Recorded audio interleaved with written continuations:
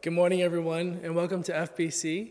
My name is Kyle Burke. I'm one of the pastors here at FBC Benicia. I'm the youth pastor, and I just can't wait to meet with you guys this Sunday morning and worship God as a digital community, a local community. I know there's a lot of people from our church signing on.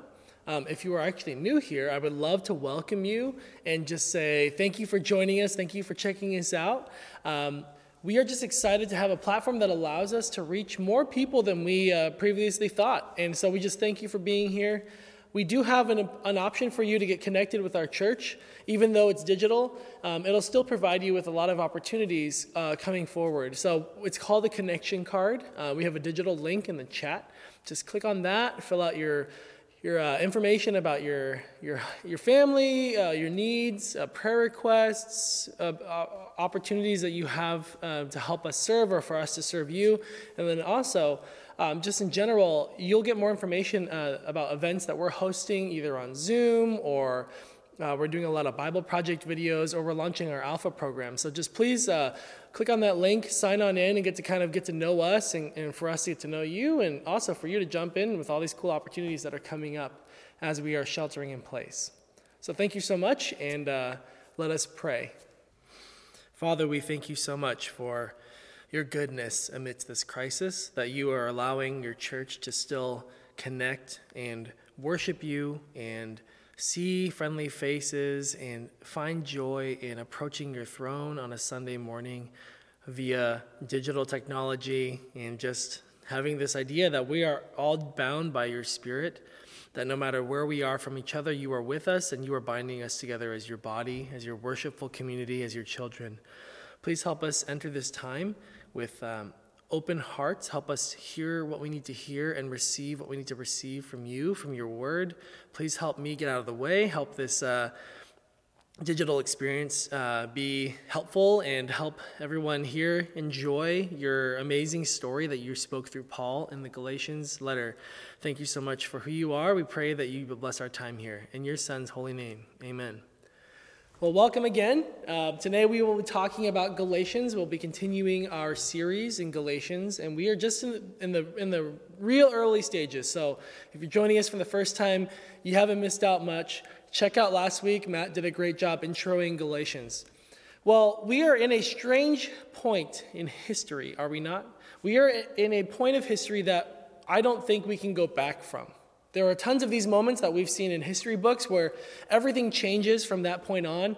World War II, plagues, people coming into power that shouldn't be, like Caesar, America coming into its own nation. You know, there are times when the world changes and this phrase becomes true for us. This phrase that I've heard around in pop culture and articles and in church sermons, new normal. When the new normal arrives, everything changes. Everything is no longer the way it was, and we have to adapt and improvise and grow into this new normal.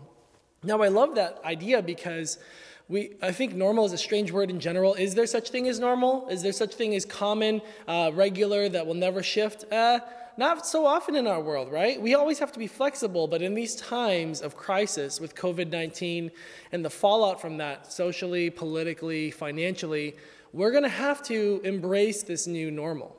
Now, let's not just get in there and say, you know what, yeah, gone is the old, let's in with the new. There is a period of mourning, of loss that we have to acknowledge in this time.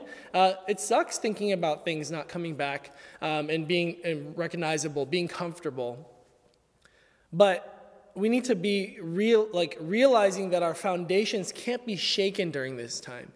I feel like a lot of us are in a space, maybe week to week, our foundations of life, our home life, our work life, our extracurriculars, our things that we like to do, the restaurants we like to eat at, those are being stripped away. And what that can do is that can start fracturing and shifting the foundations that we've built our life on.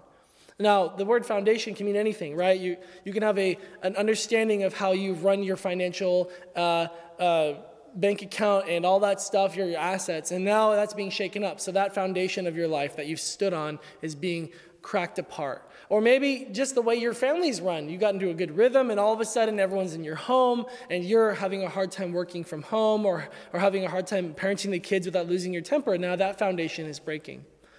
And it's funny because as I was preparing this sermon, our literal foundation to our apartment was discovered to be compromised. Like literally on Tuesday, we found out that there was a big crack in our apartment on the floor of our living room and kitchen caused by a leaking pipe.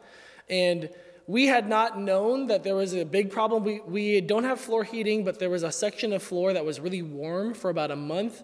And our son found this out. He's 3 years old, and he would wake up in the morning and he would say, "I'm cold," and then he would lay down on the ground. And we were like, "What is he doing?" "Oh, he's warming up." We found out like he's actually getting warm by the ground, and we don't have warm floor heating. What's going on? So we had a bunch of other work orders for our apartment to be fulfilled, and so by the time we got to the floor, it had already cracked. And now my wife and I, with our 4-month-old baby and our 3-year-old boy, we're going, what's next? Our whole crisis plan, our whole shelter-in-place plan has been interrupted.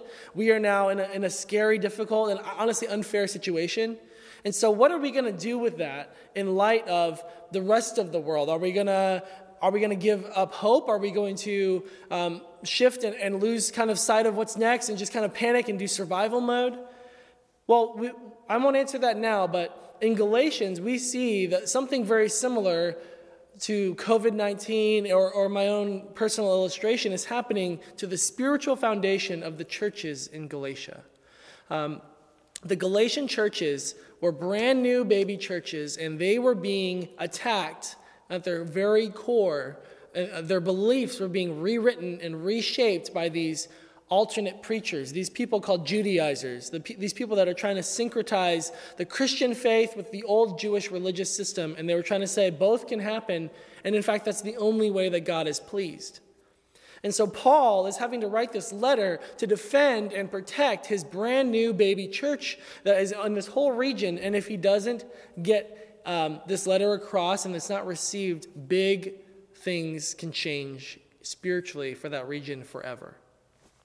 So let us jump in to Galatians 1, 6 through 10. If you have your Bibles, pull them out. Otherwise, it will be up on the screen. And we will be reading pretty much just from chapter 1 today. We'll have some other references to Galatians because we're kind of looking at it as a whole picture, but really focusing on Galatians 1, 6 through 10. So it'll be up on the screen right now. I am astonished that you are so quickly deserting the one you called to live in the grace of Christ and are turning to a different gospel, which is really no gospel at all. Evidently, some people are throwing you into confusion and are trying to pervert the gospel of Christ. I love this next part. But even if we or an angel from heaven should preach a gospel other than the one we preach to you, let them be under God's curse. As we have already said, so now I say again, if anyone is preaching to you a gospel other than what you accepted, let them be under God's curse. Am I now trying to win the approval of human beings or God? Or am I trying to please people? If I were still trying to please people, I would not be a servant of Christ. Wow. We're entering a crisis of faith with Paul. His beloved church, who he has birthed out of a labor of love, is being attacked. He's writing to his spiritual children the fruit of his first missions trip across the Roman-owned world. He spent 18 months preaching the gospel, and miraculous things happened. These people who never were included in the story of God before under the Jewish system are now being shown Jesus Christ, and they're blown away. They're just completely in shock that God wants them, and the same God that has carried throughout history and who has protected and bolstered and led the Jewish people wants them to join his family. Paul is having an amazing explosion of faith, and he's spreading this new normal of Jesus. Jesus has come and has created a new reality, a new normal, and he's inviting everyone into it.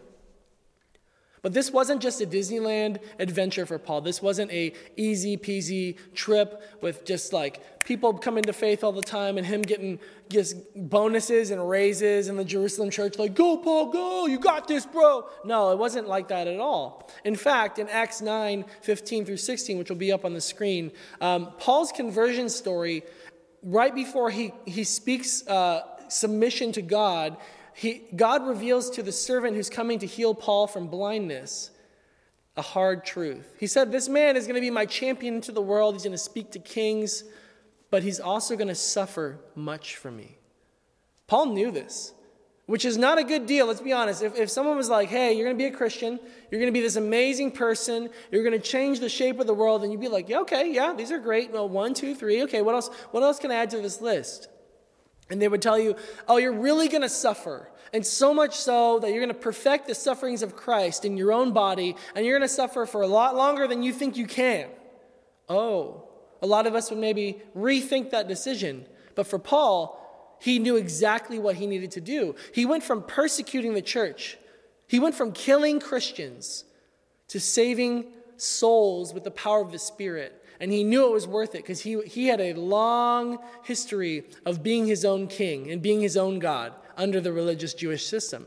So he's like, anything for you, Jesus. I will pour out my blood and my body for you. And so as he preaches this new normal, guess what? People don't necessarily like it. Just like anything that changes in our world, it's not easy to accept something new without a lot of pushback. And so these Judaizers are following Paul around. They're following him around his entire mission trip, and they're inciting the people that he's preaching to. They're inciting them to riots and to try to kill Paul. And in fact, in Acts 14:19 through 20, it'll be up on the screen, Paul was stoned to death almost. Well, the people that stoned Paul thought he was dead. And I don't know about you, I've never seen someone get stoned, which is amazing and a blessing, but those people knew what it was like to kill somebody by stoning, and they were probably pretty 100% sure Paul was dead. So let's be honest, it's like they stoned him, they're like, oh, he dead, like he ain't getting back up, and then he gets back up, right? So Paul's life isn't easy. This guy was stoned to the point of death. God raised him up like the Terminator, like, I'll be back, must preach the gospel, and then he goes back in and preaches. This guy's indomitable. His life is in the hand of God, and God will not let him leave until he gets his job done. So this is the Paul that came to Galatia, the Paul that was ruined physically, that had scars, that had wounds on his eyes, in Galatians 4:12 through 14, and Galatians 6:11, if you want to look at those up, Galatians 4:11 through 12 through 14, and Galatians 6:11, there's references to Paul's ailments and physical disability when he came to Galatia. He was weak, he was bruised, he was broken. And in fact, when he writes the letter, he still has damage to his eyes. He says, look at with what large letters I am writing to you. I'm blind, I can barely see, but this is so important because you are my kids. He's trying to defend his message, himself and his God, to people that had already accepted him and loved him. And so this was not an easy letter. This is a heartbreaking last chance to keep his people from falling and spiraling into spiritual death. And so we're going to talk right now about this idea of a dangerous compromise, how this whole scenario was supposed to play out and what Paul was fighting against. And so up on the screen, you're going to see a slide. This is a dangerous compromise. We're going to be talking a little bit, breaking down the text, and we're going to start out with the point, them's fighting words. Because Paul is a papa bear. He's a dad. This is his spiritual family. These are his spiritual kids. And he is not going to take this wickedness lying down. He's not going to say, hey, kids, I'm not going to stand in the gap for you. I'm going to stand in the gap for you more so than anyone else because I'm also your spiritual dad.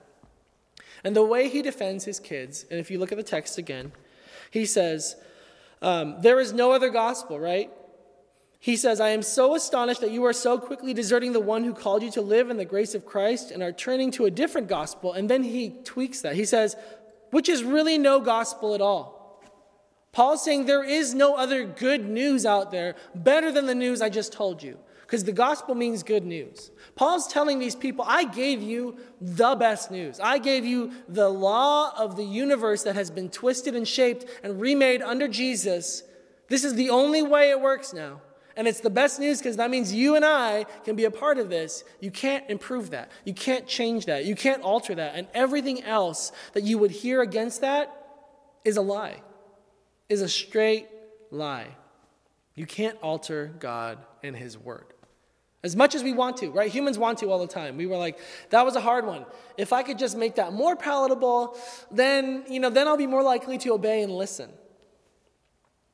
And the saddest part about this is he spoke this plainly to the Galatians originally. He spoke plainly to them saying, hey, here's what's happening.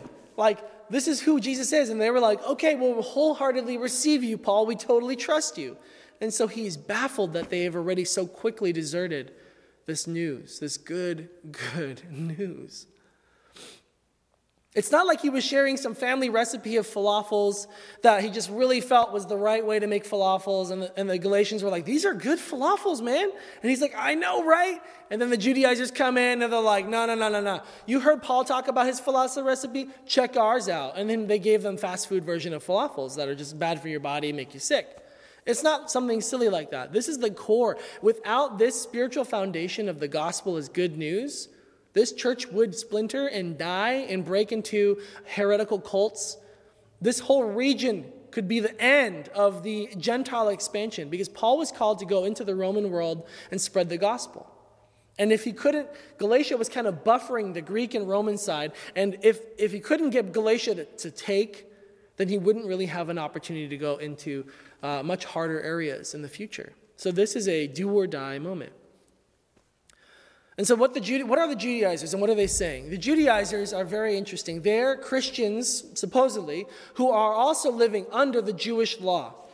And so they're saying something that is borderline persuasive to these people at the time. They're saying, hey, listen up. We're Jews.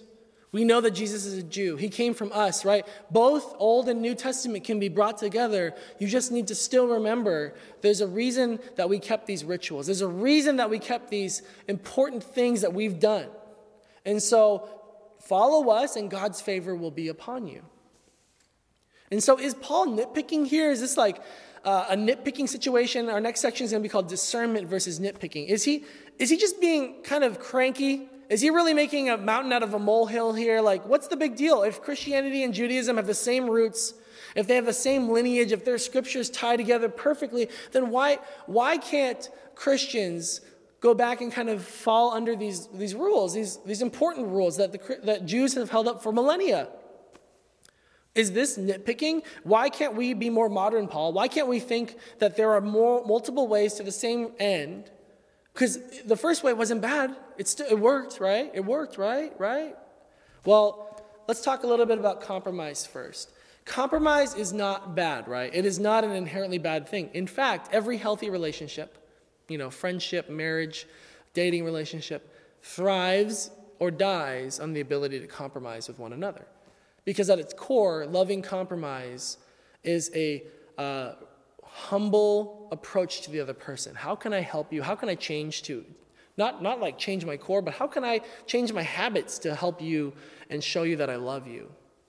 And in fact, compromise can be understood as flexibility, conscious, purposeful flexibility for the weaker person.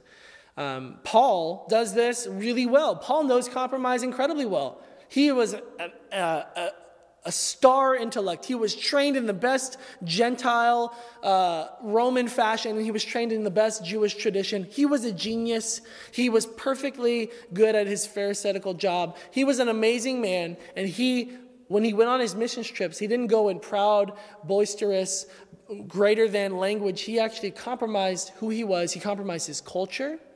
He compromised his communication style, and he compromised his comfort for the sake of the gospel.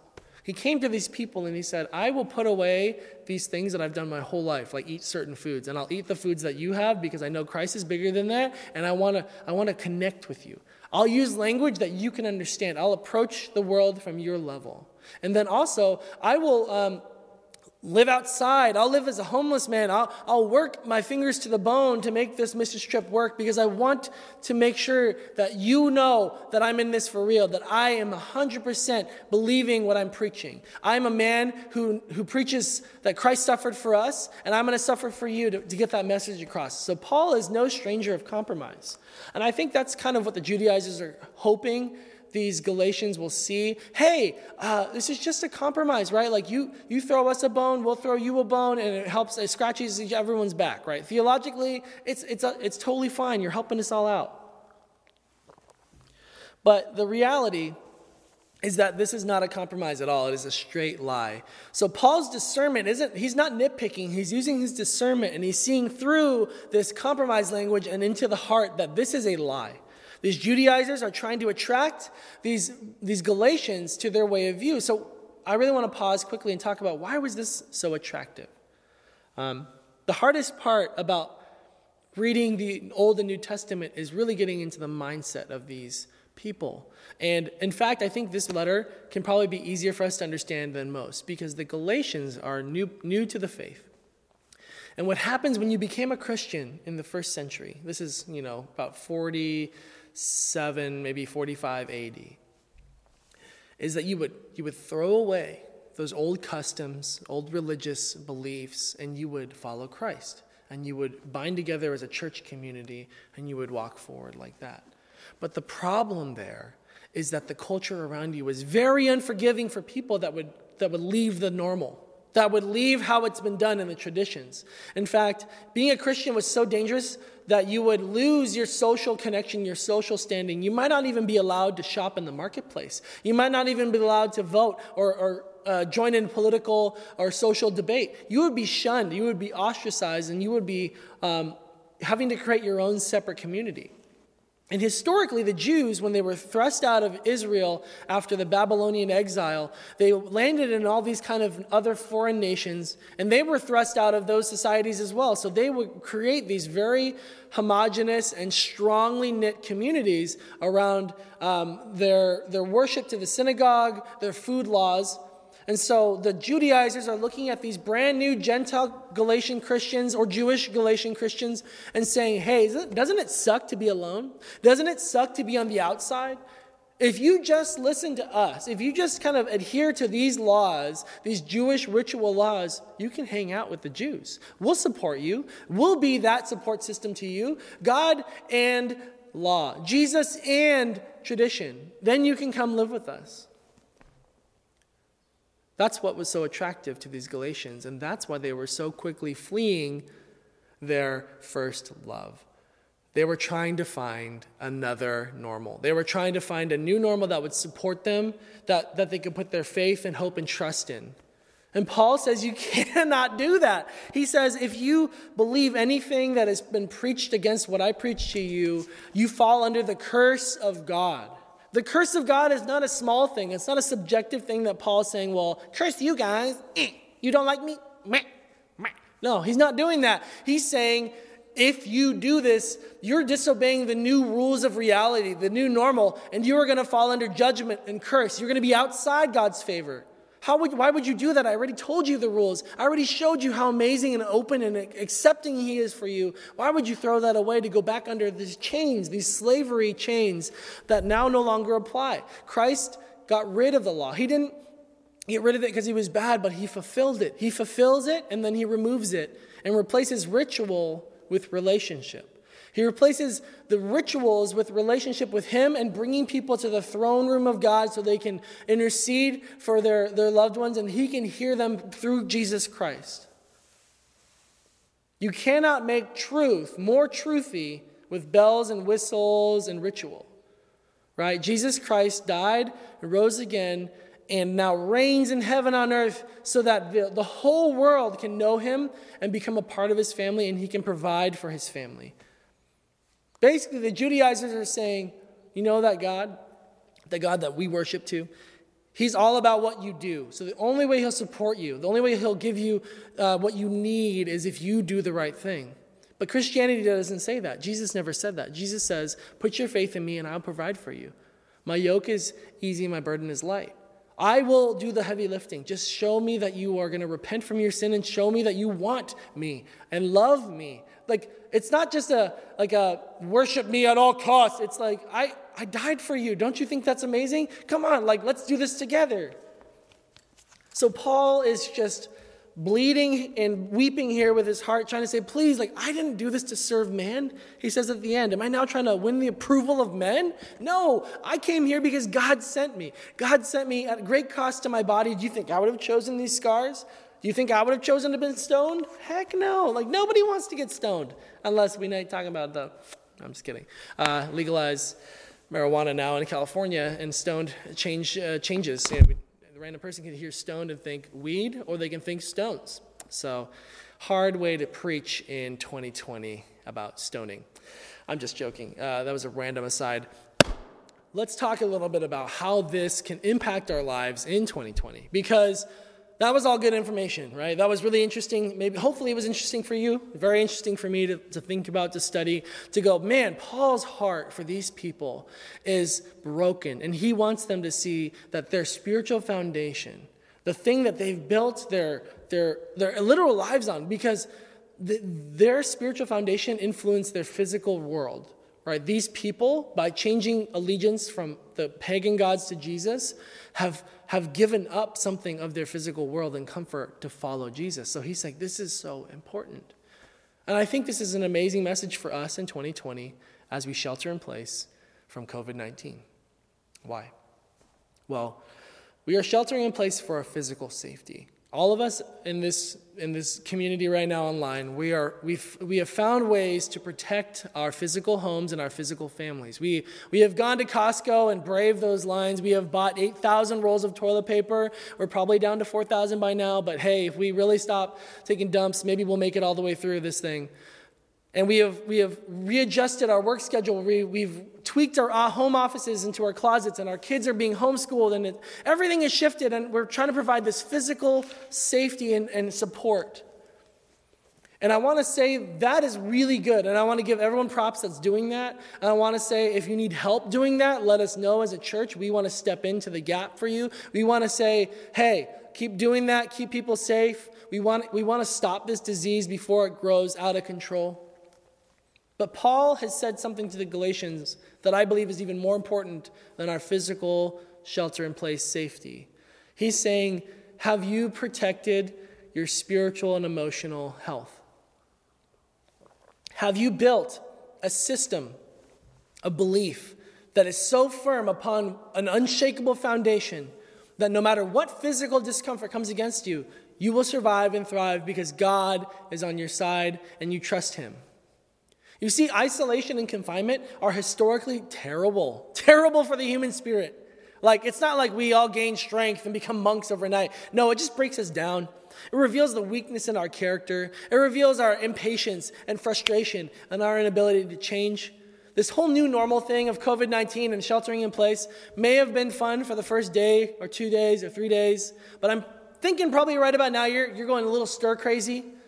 And so I want to take a time to really break down how this spiritual foundation that Paul is talking about hits us and how we can then go forward in faith with some practical advice and how to walk into this season of this new normal with a firm foundation to thrive in this time of crisis.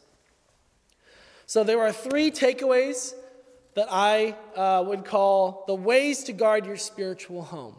Because right now you're guarding your physical home. So I think we should talk a little bit about ways to guard your spiritual home. And the first way we do that is we have to make sure our foundation is fortified. So the first point is fortify your foundation. Now what does that mean? Well, the average person in the world has some sort of spiritual or emotional or relational foundation that they are building their life on. Whether you don't believe in Jesus Christ as Lord or you are, you're building your life on something that hopefully doesn't shake or change too much. And you are going forward from that jumping place, that place of strength, of self, that gives you self-esteem, that gives you worth and purpose. But in times of crisis, sometimes we let that go, and let that corrode a little bit, let that weaken a little bit because we're focused on the now, the immediate, the stresses of the present, the physical toll that it's going to take on our family, the financial toll.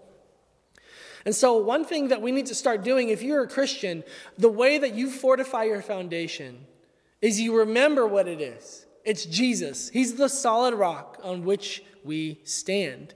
He told parables about building your house on the rock, on him, and not on shifting sands. He will never change. He is seated on the throne. He is reigning as King of Kings, and he is saying, everything is under me. I am the one in control. Nothing has surprised me. This whole virus I saw it coming, and I'm ready to provide you help and love and hope and peace in that. But you have to remember who I am. You have to remember that I am here and I am looking down on you with love. Please look back up at me. Stop just looking at the dirt in front of you and worrying about the bugs and the insignificant things. Turn your gaze to Jesus. So the first thing we do is you ground your love in God. To fortify your foundation, you need to ground that love that you have into who God is. You need to practice thankfulness.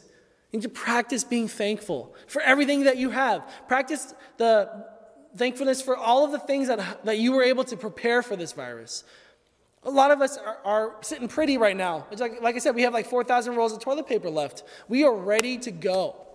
I mean, with my story, the foundation of my house is cracking, but there's no water, so we don't have to move right away. And they were telling us that pretty much it will be a pretty minor procedure, all things considered, and we won't have to move.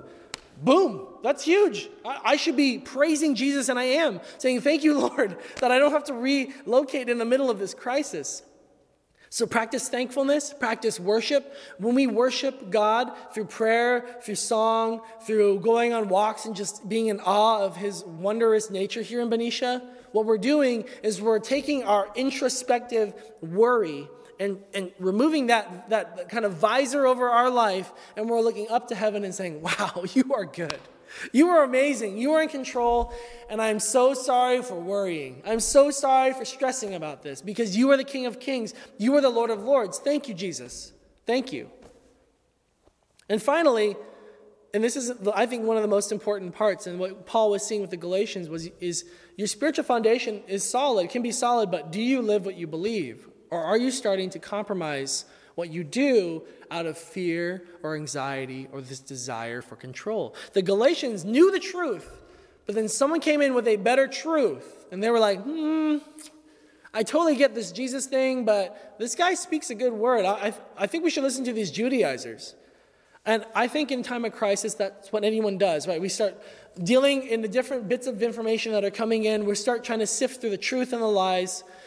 And so before all of that comes to a head, I want you to ask yourself, am I living what I believe? Am I trying to give my cares and worries to Jesus? Am I letting my anxiety rule my life? Or am I trying to give that every day, every moment to him and say, Jesus, you are king, and I can't rule the universe. I can't see you tomorrow. So I'm going to give that worry to you, and I'm going to focus on what I can do right now to love the people around me. Because if your foundation, and you're saying, I know Jesus, he's my king, he's my rock, but then you're showing your family and friends and your coworkers that you are just anxious or angry or frustrated all the time, then it really is a discrepancy there. There's a hypocrisy there, and we don't want to be people with a solid foundation, but messy homes. We want to be people that are rooted in Christ and that we're growing out of that and showing our fruit and our character out of who he is and what he's done. The second point, and I'm going to speed up these last two because they kind of play off each other. But the second way to guard your home is to strengthen your walls. Strengthen your walls and your pillars. And what those are the relationships that are immediately close to you, that you're immediately in charge of. So if you have a family, that's what that is. If you have extended family, that's what that is. If you have friends that are really close or you're living with you, that's who that is. The walls in your life are those people in your life that are immediately close to you. And so how do we strengthen our walls? Well, first of all, you got to repair any holes. You got to repair those holes that you just punched out of panic, right? COVID-19 comes out and we're really frustrated with our kids. COVID-19 comes out and we're like discouraging to our fellow employees, or we're like bringing our spouses down. It's like, don't you do more? I'm tired, man. Like I gotta do work. Like, get those kids out of here, and being harsh. Repair the holes that you've already done. We've all done them already. We've all caused damage in the immediate relationships in our life. You see, God is slow to anger and abounding in love, and he expects us to be abounding in forgiveness and quick to ask for forgiveness. You know how you fix a hole in the wall? You admit, I messed up. I punched a hole in the wall, and then you spackle it, and you paint over it, and it may still be there with a certain sheen on the wall. You know how, when you walk into someone's house, and there's light reflecting off the wall, you can kind of tell, if there was new paint, and so you'd be like, oh, somebody punched a hole in the wall. But if it's covered up, they're like, hey, they took care of it, right? You quickly forget. But if you see a hole in the wall at someone's house, you're like, how'd that get there? Did you punch, or did you throw your brother's head through the wall? Quick story. One time I was in the bathroom. I was probably about 12, 13 years old, and my second brother, Josh, he was trying to break into the bathroom for whatever reason. He had a screwdriver, and he was unlocking it, and I was panicking. I was trying to finish, pull my pants up. He breaks in, and I screamed. I was like, get out! And I grabbed him by the shirt, and I threw him into the wall, and his butt went right through the bathroom wall. And he had a big butt, so it was probably about that big. And so we had a huge butt wall, a hole in the wall, and then eventually we put this cardboard thing over it, and it had a picture of Josh's butt. It was pretty stupid. But yeah, we should have just fixed it. And that's my point. Fix the holes in your walls in those relationships that you've already damaged. And then here's the harder one. Because I have a 3-year-old at home, and this one is the hard one. You need to start removing the rot from your walls. So I'm a stay-at-home dad now, right? I'm with my family. I'm working from home. I love my son. I love my daughter, and I love my wife so much. And my son is just this amazing, bright kid. If you ever meet my kid, you'd be like, this kid is sharp. He's cute. He's witty. He's emotionally available. But when he's home, he gets frustrated at not being able to go out. He's a rigid kid about schedule. And so when things change, he just can't cope. And he's been really hard to be around recently, just difficult. And what has happened is, in the beginning, I had understanding, but this is almost a full week and a half, and I'm like, I'm done. I'm done with his attitude. I'm done having to fight for every inch with this kid, and I've become bitter and frustrated at him, more than I would love to admit. This 3-year-old is testing my character. This 3-year-old is testing my patience. He is causing me to cry out to God hourly, sometimes by minute, going, my wife and I will go into the room and go give us strength, give us patience. He's so difficult. And so I want to say, get ahead of that game. Start removing that rot within the walls, the discouragement, the bitterness that is taking root in either of your hearts. You know, if you've been short with your kids, they're getting frustrated. They're getting angry at you. They're getting why is mom and dad being so unfair? And vice versa. If they're being rude to you and you're going I can't deal with this right now. I got to work, and you get bitter and angry in your heart. Go remove that. Remove the rot in the walls of the relationships in your life. And that will be one way you guard your home. And then finally, so we have fortify your foundation, strengthen your walls, and then finally serve your neighborhood. Because guess what? Your neighborhood is your spiritual community, local and global. So if you're a Christian, that means all the Christians here in Benicia and Vallejo and Martinez and Fairfield and also the globe. And if we are not able to band together in love and gentleness and support and encouragement, we have failed. We have lost. And my example is you need to put out fires. Number one, put out fires, because one house fire may seem like just one house on fire, but if the whole neighborhood doesn't band together and take care of it, it will spread and burn the whole neighborhood down. Put out the fires. If you know some family or couple or single person is suffering, go help them. Figure out a way to be encouragement, to call them, to pray for them over the phone, to go drop off goodies at their house if they let you, if they're not immunocompromised.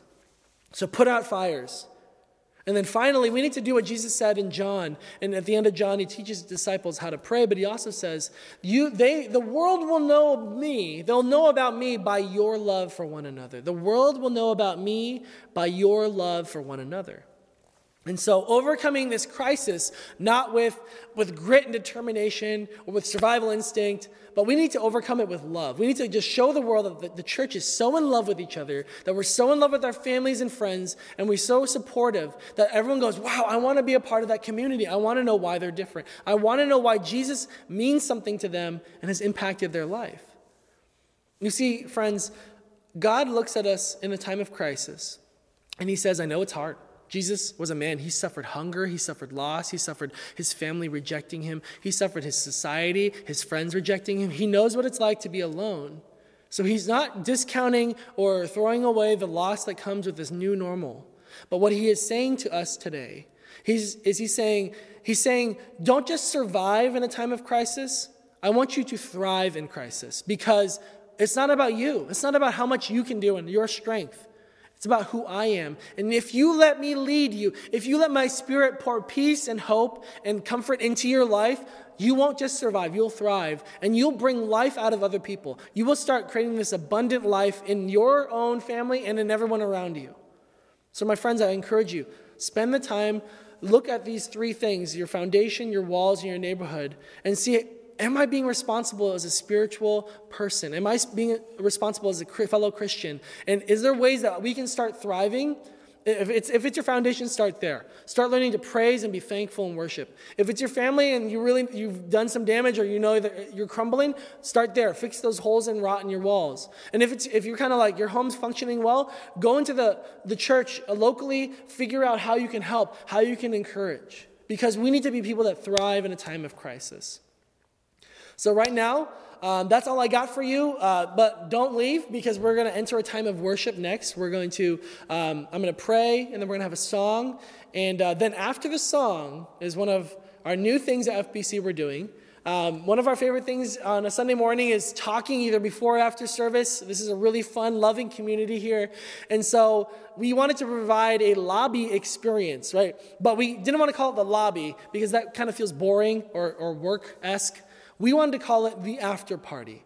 So please, after I pray and after we worship God and give him glory and thanks for who he is and what he's done, we are going to go to Zoom. It'll be a link in the chat. We're going to go to Zoom, and we're going to have an after party. We're going to celebrate with each other on a Sunday morning, and we're going to see each other and encourage one another and worship God. So please join me in a quick prayer, and then we'll enter a time of worship.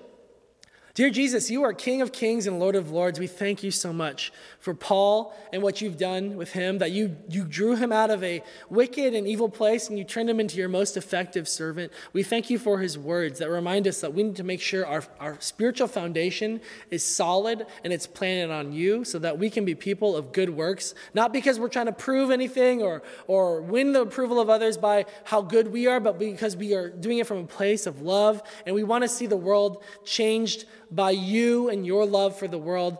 So please help us be people with strong foundations, strong walls, and strong neighborhoods. Help us so much, Lord, in this time of crisis, and we love you. In your son's name, amen. All right, so please join us for worship.